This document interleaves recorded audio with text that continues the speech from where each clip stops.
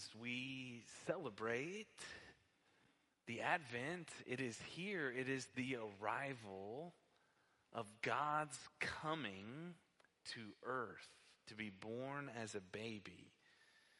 And so when we talk about love today, we're going to be talking about Jesus. So today is family worship, so our kids are all across the room. And we're excited that you're in here. So if you need to get up and run around or whatever you need to do, parent, you let them do that. That's okay. It's not going to bother Pastor Rob. It's not going to bother the person next to you because we are thankful and blessed to have children in our congregation. But it is the last installment of our Advent series, and Christ coming, he was foretold by the prophets, the coming Messiah. Over 300 Old Testament prophecies fulfilled in the coming of Christ. And we wait for his second coming in expectation for his coming again until he takes us to be with him. But we've talked about hope, peace, and joy. We have all the feels right as we move into love. And these words really describe God himself as he is our hope, as the steadfast love and his faithfulness as we hope in hopeful expectations of what he will do. And peace is what God brings, knowing that we are in right standing with God because Christ has come and paid for our sin. Joy is knowing that there is good news and that he has not abandoned his creation. And this last word, love, knowing how much God loves each and every person in this room this morning. If you're going to take away one thing from the text this morning that we're going to read, I want you to come away with the reality that God does love you. Amen? Did you know that? That God actually cares about you. The Old Testament term for the word love is ahava. And it's sometimes hard to describe love, even in the English language, right? We can say, I love pizza. And in the same breath, we can say, I love my wife or my husband, right? Well, those two things don't really match. Or in the same breath as I love basketball, I can say that I love my God. Very different thoughts, and sometimes the word love can be watered down to where it is meaningless. But God's love has meaning. And how is it used in the Bible? In the Old Testament, the word ahava is used as God's love towards his people, and their response to his love is love back unto God. So it stems from God's love for us and a responsive love to him. One of the most famous passages is in Deuteronomy chapter 6, and God's command to his people. He says, "Hear, O Israel, the Lord our God, the Lord is one." So out of who the Lord is, he says, you shall love the Lord with all your heart, with all your soul, and with all your might. All your heart, all your soul, and with all your might. God's love is not a halfway love. Your response to God's love should not be a half-hearted love either. For my people who have been hitting the gym lately, it's not a light day, right? It is a burnout type of love. Some of you are like, what is he talking about? That's all right. Sometimes you got to hit some people and others differently, right? So those are for the gym people. All that you have type of love. Now, why would he want us to love him?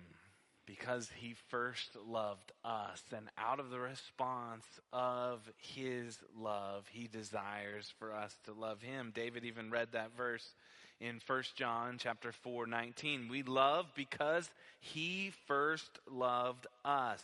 Did you know that God's love is unconditional?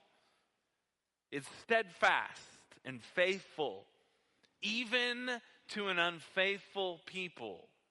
It's so important that we understand God's love from the beginning was so deep that even though we sinned, he had a plan of salvation for us. Deuteronomy chapter 7 verse 7. It was not because you were more in number than any other people that the Lord set his love on you and chose you. For you the fewest of all people, but it is because the Lord loves you and is keeping the oath that he swore to your fathers, that the Lord has brought you out of with his mighty hand and redeemed you from the house of slavery, from the hand of Pharaoh, king of Egypt.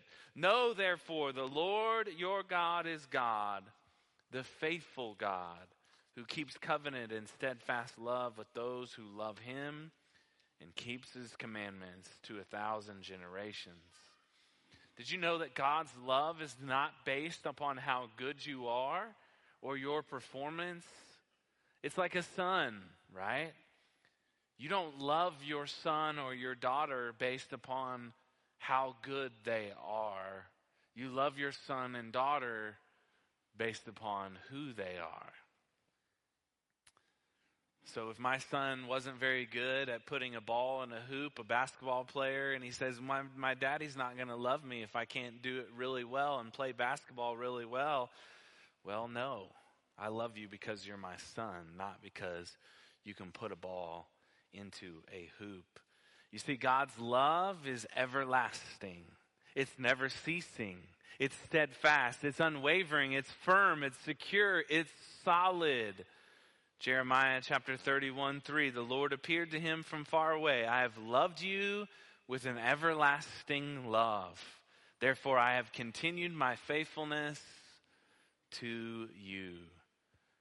And God's love is not just he says that he loves us as the people of God. It's actually that he does love us through actions. Deuteronomy chapter 10 verse 12 is our reaction to God's active love towards us. And now, Israel, what does the Lord your God require of you? But to fear the Lord your God, to walk in his ways, to love him, to serve the Lord your God with all your heart, with all your soul, and to keep the commandments and statutes of the Lord, which I am commanding you today for your good. You see, this kind of love is like a husband and wife type of love. They don't just say they love one another, they act upon their love. You know, by like making breakfast for one another or giving them a gift or giving them a hug. And God's love is perfectly displayed ultimately through his actions. And so our love is perfectly displayed through actions as well to the Lord. But his perfect love is displayed on Christmas Eve as we see the coming King Jesus. God's love coming down from heaven to earth to be born as a baby, displayed for all to see that God would come into our broken and dark world as the light. You see, in the story that we're going to read this morning, there was a special man. His name was Simeon. The Lord had revealed to Simeon that he would not die until he had seen the Christ, the Messiah, the one that the prophets had talked about from old that was coming to save God's people. So Simeon wasn't going to die until he had seen the Messiah. Can you imagine that, right? The Lord telling you, you're not going to die until you've seen the Messiah. You can imagine maybe Simeon in our day may have had a friend go with him and say, the friend may say something like, Simeon, we probably shouldn't go skydiving because we might die, right? And Simeon's response may have been something like this. Well, I know that we're not going to die because I haven't seen the Lord's Christ yet, right? And unless he's on the plane and we meet him on the plane, we're good to go. So let's jump out of the plane with the parachute. But seriously, God had told Simeon that he wasn't going to pass until he had seen the Lord's Messiah. What a promise to this man. God's people had waited a long time. The prophets had foretold the coming king. Simeon waited his whole life for the coming Messiah that God had promised that he would see. So let's hear the story of God's faithfulness and his love, not only towards Simeon, but to all people as they wait for the coming king this Christmas Eve. So let's turn to Luke chapter 2, verse 25. We'll begin there. Luke chapter 2, verse 25. If you'll stand with me in reading God's word, we'll read the story of Simeon together and we'll talk about it. Luke chapter 2, verse 25. Now there was a man in Jerusalem whose name was Simeon, and this man was righteous and devout, waiting for the consolation of Israel, and the Holy Spirit was upon him. And it had been revealed to him by the Holy Spirit that he would not see death before he had seen the Lord's Christ. And he came in the Spirit into the temple, and when the parents brought in the child Jesus to do for him according to the custom of the law, he took him up in his arms and blessed God and said, Lord, now you are letting your servant depart in peace, according to your word. For my eyes have seen your salvation, that you have prepared in the presence of all peoples, a light for revelation to the Gentiles, and for glory to your people Israel. And his father and mother marveled at what he said about him. And Simeon blessed them and said to Mary his mother, Behold, this child is appointed for the fall and rising of many in Israel, and for a sign that is opposed. And a sword will pierce through your own soul also, so that thoughts from many hearts may be revealed. You can be seated. Let's pray. See, one of the things before we pray I want to add here is that oftentimes in the Bible there is no testimony without two witnesses. And Simeon and the next section, Anna, will be witnesses of the coming King Jesus as a small child. The shepherds were a witness. The Magi were a witness, right? They're witnesses of the birth of Jesus. Anna and Simeon are witnesses in the priest, in the temple of Jesus. It's a beautiful thing in which you have these pairs of witnesses. But let's pray. Father, we thank you for your wonderful grace, your wonderful mercy that you bestow upon us. Lord, we thank you that you have given us this great love and you've revealed it to us. And Lord, we ask that you would speak to us this morning and remind us of the beautiful baby Jesus that's born to us. As we sung this morning, Happy Birthday, Jesus, we're so glad it's Christmas. We are so glad it's Christmas, that we come to remind ourselves of your faithfulness and your steadfast love for us. In Jesus' name we pray. Amen. You know, in our culture, we want really instant gratification, right? If it's not Lightning McQueen fast, then we want no part of it, right? Can you imagine, just imagine for a minute. Can you imagine waiting 10 minutes at McDonald's? Sitting there at the counter for 10 minutes or in the drive-thru for 10 minutes? You'd be like, I'm out of here. This is way too long. Don't get me started with a 20-minute traffic jam, right? On your way home from work. That's just awful. If it's not 2-day shipping, I'm not bothering with it. Yeah, I'm just not 2-day shipping. Forget about it. Now, we are instant gratification, right? We were having our family meal the other night, and we started talking about Ninja Kids. I don't know if you know what that is, but they're YouTubers. They're famous YouTubers. Our kids watch it. And someone asked the question, the very important question, where do the Ninja Kids live, right? Where do they live? That's an important question. It was discussed at the dinner table. This is what we were discussing. And no one knows at the dinner table this very important question. So what does someone do at the dinner table? They go, hey, Alexa, where do the Ninja Kids live? To one of the parents, they will go nameless, his response, excuse me, we are not inviting Alexa to our dinner table. Thank you. So you can understand in our culture and the way our kids raise, it is instant, right? It is an instant gratification. We don't know the answer. Alexa, tell me the answer.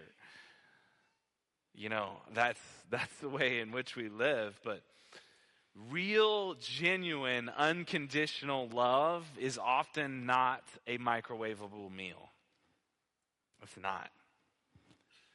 It's not an instant gratification of the flesh. It's often like a slow roasted, home-cooked meal. Something to the effect of a smoked brisket, perfectly cooked low and slow, right? God's love coming down and made visible in Christ came when? At the fullness of time. God told us through his word that he would come. But God's people waited, and they waited a long, long time. They saw the faithfulness and the steadfast love of the Lord over time. But they waited in anticipation to see God's salvation, to see Jesus being born of his coming. Simeon waited his whole life, knowing that God would allow him to see the salvation of God. And when the baby came into that temple, it must have just filled him with joy and love and peace and hope. A wonderful, joyous celebration of the long-awaited hope, bringing peace, showing the ultimate love of God. Christ Jesus being born, Emmanuel, God with us. You see, God's love was revealed for everyone to see. In the preceding verses of chapter 2 of Luke, Mary and Joseph are presenting Jesus to the Lord as all firstborns were presented to the Lord, and a price was paid for him to not serve as a Levitical priest because he was not in the tribe of Levi, he was in the tribe of Judah. And so they're presenting this sacrifice unto the Lord for him. And it's interesting, they give 2 turtle doves and 2 young pigeons as the sacrifice for the firstborn. And so this tells us actually something very important. They didn't have enough money for a lamb. So what does this tell us? It tells us that the wise men haven't come yet. That they're at the temple presenting baby Jesus and the sacrifice of the firstborn, but they don't even have enough money for the lamb. Isn't it interesting that God would provide for them through the Magi? God would provide for them to leave the country, to go to Egypt, to escape Herod and the killing of the babies in Bethlehem. God would provide for them the monetary needs that they needed to do that. Maybe maybe you're doubting God's provision and his faithfulness, and yet God is providing the very Son of God for salvation for us. Verse 25, let's look at it together. Now there was a man in Jerusalem whose name was Simeon, and the man was righteous and devout, waiting for the consolation of Israel, and the Holy Spirit was upon him. And it had been revealed to him by the Holy Spirit that he would not see death before he had seen the Lord's Christ. Now we don't know a lot about Simeon, but we know enough, right? He is righteous. Because he, like Abraham, had faith and it was counted to him as righteousness. He also was devout, meaning he feared the Lord, obeying his commands. The Holy Spirit is also upon him, which is fascinating because he's an Old Testament saint. Jesus hasn't ascended into heaven. The Holy Spirit hasn't come down, but the Holy Spirit is upon him because God is with him, appointing him to a very special task of testifying to the Messiah, to the parents of the Messiah, that he is the Lord. Now we'll get back to this as we'll talk about Mary in a minute. But we get this statement from Luke that he is waiting for what? The consolation of Israel. This is our first point this morning. God's love is a consoling love. The consolation of Israel is God's love is a consoling love. The word consolation in the Greek is paraklesis, which comes from the word to describe the Holy Spirit, which is the helper or the paraclete. Similar word, same word. It is encouragement or consolation or comfort. So the comfort of Israel is coming. The consolation of Israel, God's love to console their broken hearts, their darkness. The word literally means to call near. Two words combined together, to call near. The God who comforts his people. When you think about somebody who's in need of comfort, you always think about somebody who gives them a hug, to call them near, to bring them close, to bring them in towards himself. Isn't that a beautiful picture of what God is doing in sending Jesus? Is he's bringing us in to himself. Isaiah brings in the second section about Isaiah the promised hope for a renewed and restored Israel through the Messiah. And he begins in Isaiah 40, and the rest of the book talks about the Messiah who is coming, the renewed and restored Israel, all the things that will happen.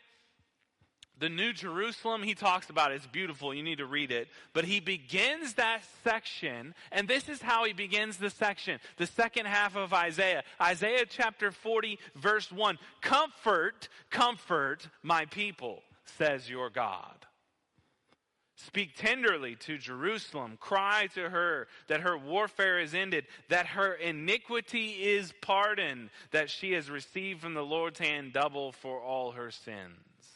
But he begins that section with comfort, comfort my people, says your God. So when he says he's waiting for the consolation of Israel, he is waiting for Isaiah chapter 40, verse 1, in which God will come, he will pardon their sins, and he will bring comfort to his people. Have you ever thought of God's love as comforting for you? Israel actually means one who strives with God, one who wrestles with God, who is at intention with God himself. And we like Israel, are humans who wrestle with God, strive with God. Our lives are filled oftentimes with struggle and hardship. And yet we're calling out to the God of comfort to bring us peace. I mean, I know during this time sometimes it can get to a very busy season and Christmas season. My question is, how are you wrestling with God? You know, Jacob, who his name changed to Israel, Jacob, he tried to wrestle with God. He tries to wrestle with God. Jacob, his name actually means deceiver. So he's in the line of of God's chosen people in the line of Abraham, and his name is Deceiver, so he is like the serpent, the deceiver. But he is in the chosen line of Abraham to be the seed of the Son of Man, the promised one who will crush the head of the serpent. But he is like the deceptive one. And so he wrestles with God, and he becomes broken, and he surrenders to the Lord. Essentially, when he cries out his name, my name is Jacob, he's surrendering to the Lord. I'm a deceiver. I'm a sinner. I'm broken. And after surrendering to the Lord, what happens? God changes his name to Israel, and he blesses him. It's the same with us, right? God wants to show us his love in such magnificent ways, yet we continue to wrestle with him in our finite view of our circumstances. We continue to question whether he is good, and even after seeing that he's good time and time again. And God wants us to surrender to him so that he can bless us with his comforting, consoling love. You see, those that find peace with God through the gospel of grace often find grace and the ability to comfort others. That's what the gospel turns into. When you find this comfort from God and you understand his great salvation, then you too comfort other people who are hurting and in need. 2 Corinthians 1 verse 3, blessed be the God and Father of our Lord Jesus Christ, the Father of mercies and the God of all comfort, who comforts us in our affliction, so that we may be able to comfort those who are in any affliction with the comfort with which we ourselves are comforted by God. This is what Jesus does. When he comes on the earth, he comforts the sick, the needy, the poor, those who are mourning as a result of their sin. Look at verse 61 of Isaiah, chapter 61, verse 1 of Isaiah. This is what Jesus read in the synagogue, and then he said, this has been fulfilled in your midst. This is what Jesus read to those to begin his ministry. He said, the Spirit of the Lord God is upon me, because the Lord had anointed me to bring good news to the poor. He has sent me to bind up the brokenhearted, to proclaim liberty to the captives, the opening of the prison to those who are bound, to proclaim the year of the Lord's favor and the day of vengeance of our God, to comfort all who mourn. You see, God is a God of comfort for those who are in need of consolation. So that may be you here this morning. You may be raising your hand and saying, I'm broken. I am mourning for a variety of reasons. And God's saying, allow the God of the universe to comfort you, knowing that he does love you. That he loves you so much that he would send his son to the earth for you. Look at verse 26. So as Simeon is waiting for the consolation of Israel, verse 26, and it had been revealed to him by the Holy Spirit that he would not see death before he had seen the Lord's Christ, and he came in the Spirit into the temple. And when the parents brought in the child Jesus to do for him according to the custom of the law, he took him up in his arms and blessed God and said, Lord, now you are letting your servant depart in peace according to your word. For my eyes have seen your salvation, that you have prepared in the presence of all peoples, a light for revelation to the Gentiles, and for glory to your people Israel. This is our second point this morning, which is God's love is seen in his salvation. God's love is seen in his salvation. Simeon got to see God's salvation come in the form of a baby who was born. The Holy Spirit had given him eyes to see. Isn't that interesting? The Holy Spirit leads him into the temple. There's probably a lot going on at this time, but the Holy Spirit gave him eyes to see God's salvation was through Jesus. And his response was what? To bless God. Not to curse God, but to bless God. You see, the gospel itself, the good news wrapped around the life, the burial, the death, the burial, and the resurrection of Christ is the best picture of God's love, because the glorious display of his sacrificial love for us was perfectly displayed upon the cross of Christ. We saw the display of God's love in the nails in his hands and his side that was pierced by the sword.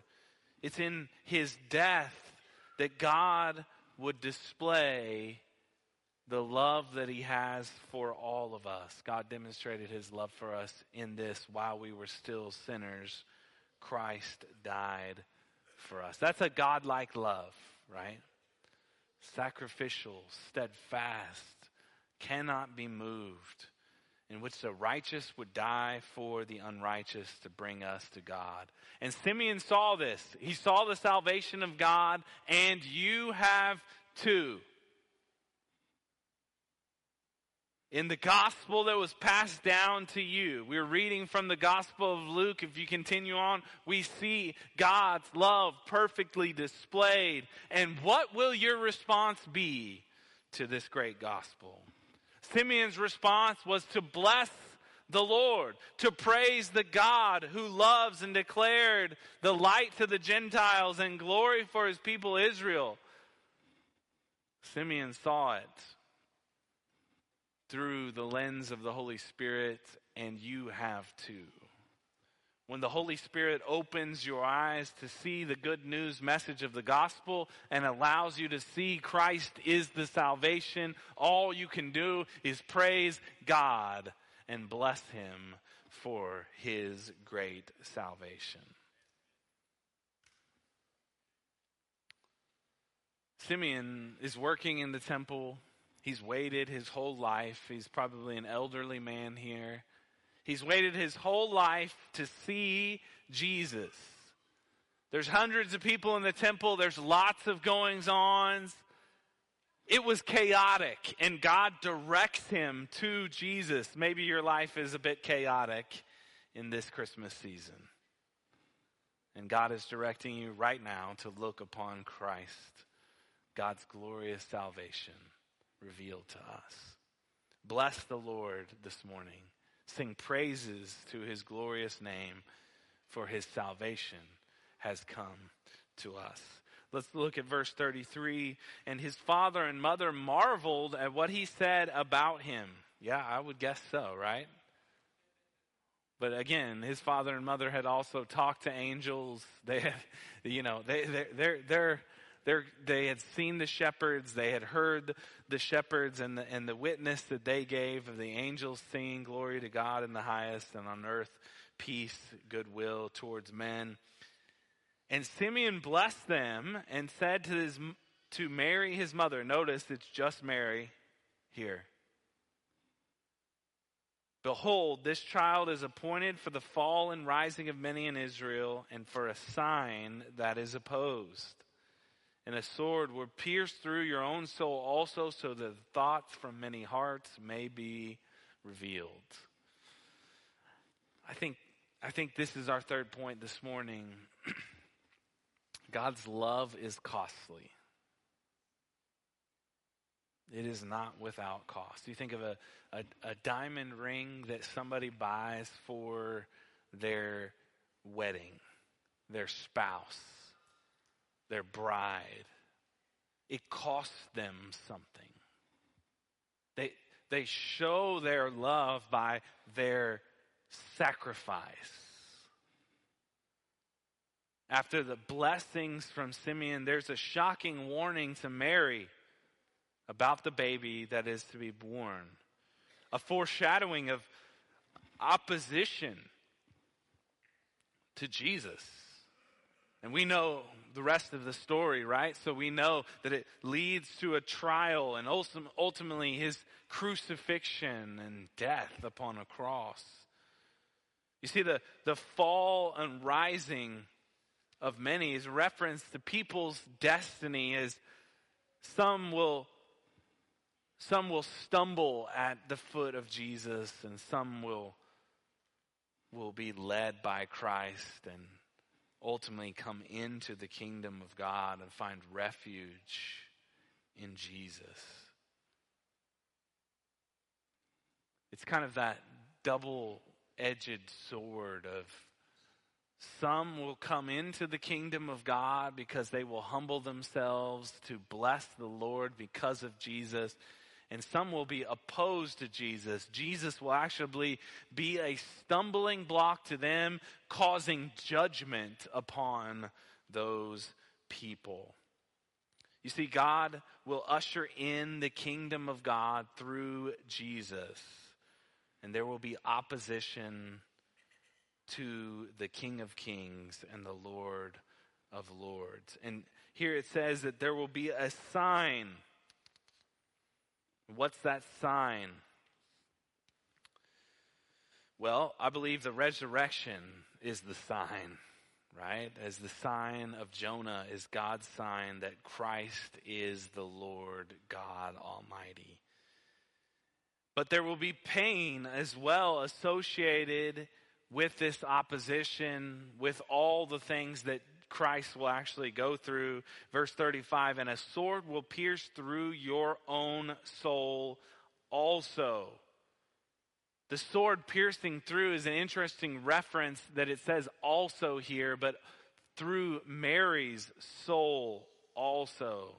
It's interesting that when Jesus was on the cross, before he declares, "It is finished," he sees John, the disciple John, one of his closest disciples. John refers to himself as the one whom Jesus loved. And Mary, his mother, as they are witnessing the Messiah upon the cross, being crucified by his own people. And this is what Jesus says as he shows his love to his mother. John chapter 19, verse 26, when Jesus saw his mother and the disciple whom he loved standing nearby, he said to his mother, "Woman, behold your son." Then he said to the disciple, "Behold your mother." And from that hour, the disciple took her into his home.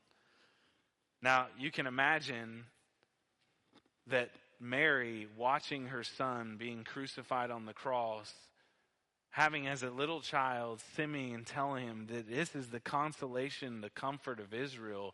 This is the Messiah, that he has come to bring peace to the earth. And to watch him being crucified upon the cross, it crushed her soul. A sword pierced her own soul upon the cross. But it also says also. And when Jesus says, "It is finished," the Roman soldiers came and they pierced his side to make sure that he was dead. You see, God's love is costly. It cost him everything. He displayed your worth through his sacrifice. And he declares you worthy of being loved. And so when we come to this Christmas season and we think about the baby that's born in the manger, we're reminded of the love that God has for us. I love this passage in Zephaniah chapter 3, verse 14. I think it describes well our response to God's love. It says this, sing aloud, O daughter of Zion, shout, O Israel, rejoice and exult with all your heart, O daughter of Jerusalem. The Lord has taken away the judgments against you. He has cleared away your enemies. The King of Israel, the Lord, is in your midst. You shall never again fear evil. On that day it shall be said to Jerusalem, fear not, O Zion. Let not your hands grow weak. The Lord your God is in your midst, a mighty one who will save. He will rejoice over you with gladness. He will quiet you by his love. He will exult over you with loud singing. So when we, as the church, the people of God who gather here at 23rd and Drexel, are reminded of God's love for us, then we, like Simeon, rejoice with loud singing and celebration. For the King has come, and he dwells among us. Praise the Lord for you today coming on Christmas Eve to celebrate the King of Kings and the Lord of Lords. Let's pray. Father, we thank you that we would be a people who rejoiced at your coming. We would be a people that celebrate as Simeon did, Father, as the long-awaited hope has come to God's people. Lord, we thank you for the faithfulness of Simeon. And Father, help us to be reminded of your comfort, even amidst the chaos and the darkness that we find ourselves in. May we wait for your coming again. May we be a people who are reminded of your first coming, that you came to save us from our sins, and you're coming again to make all things new. We praise you and thank you for this morning, the ability to come and worship you because you're worthy. And you've declared us worthy, Father, because of your great love for us. In Jesus' name we pray. Amen. We're going to respond in singing to the Lord God Almighty, and let's respond in singing unto him. Pastors are down front if you'd like to pray with someone this morning.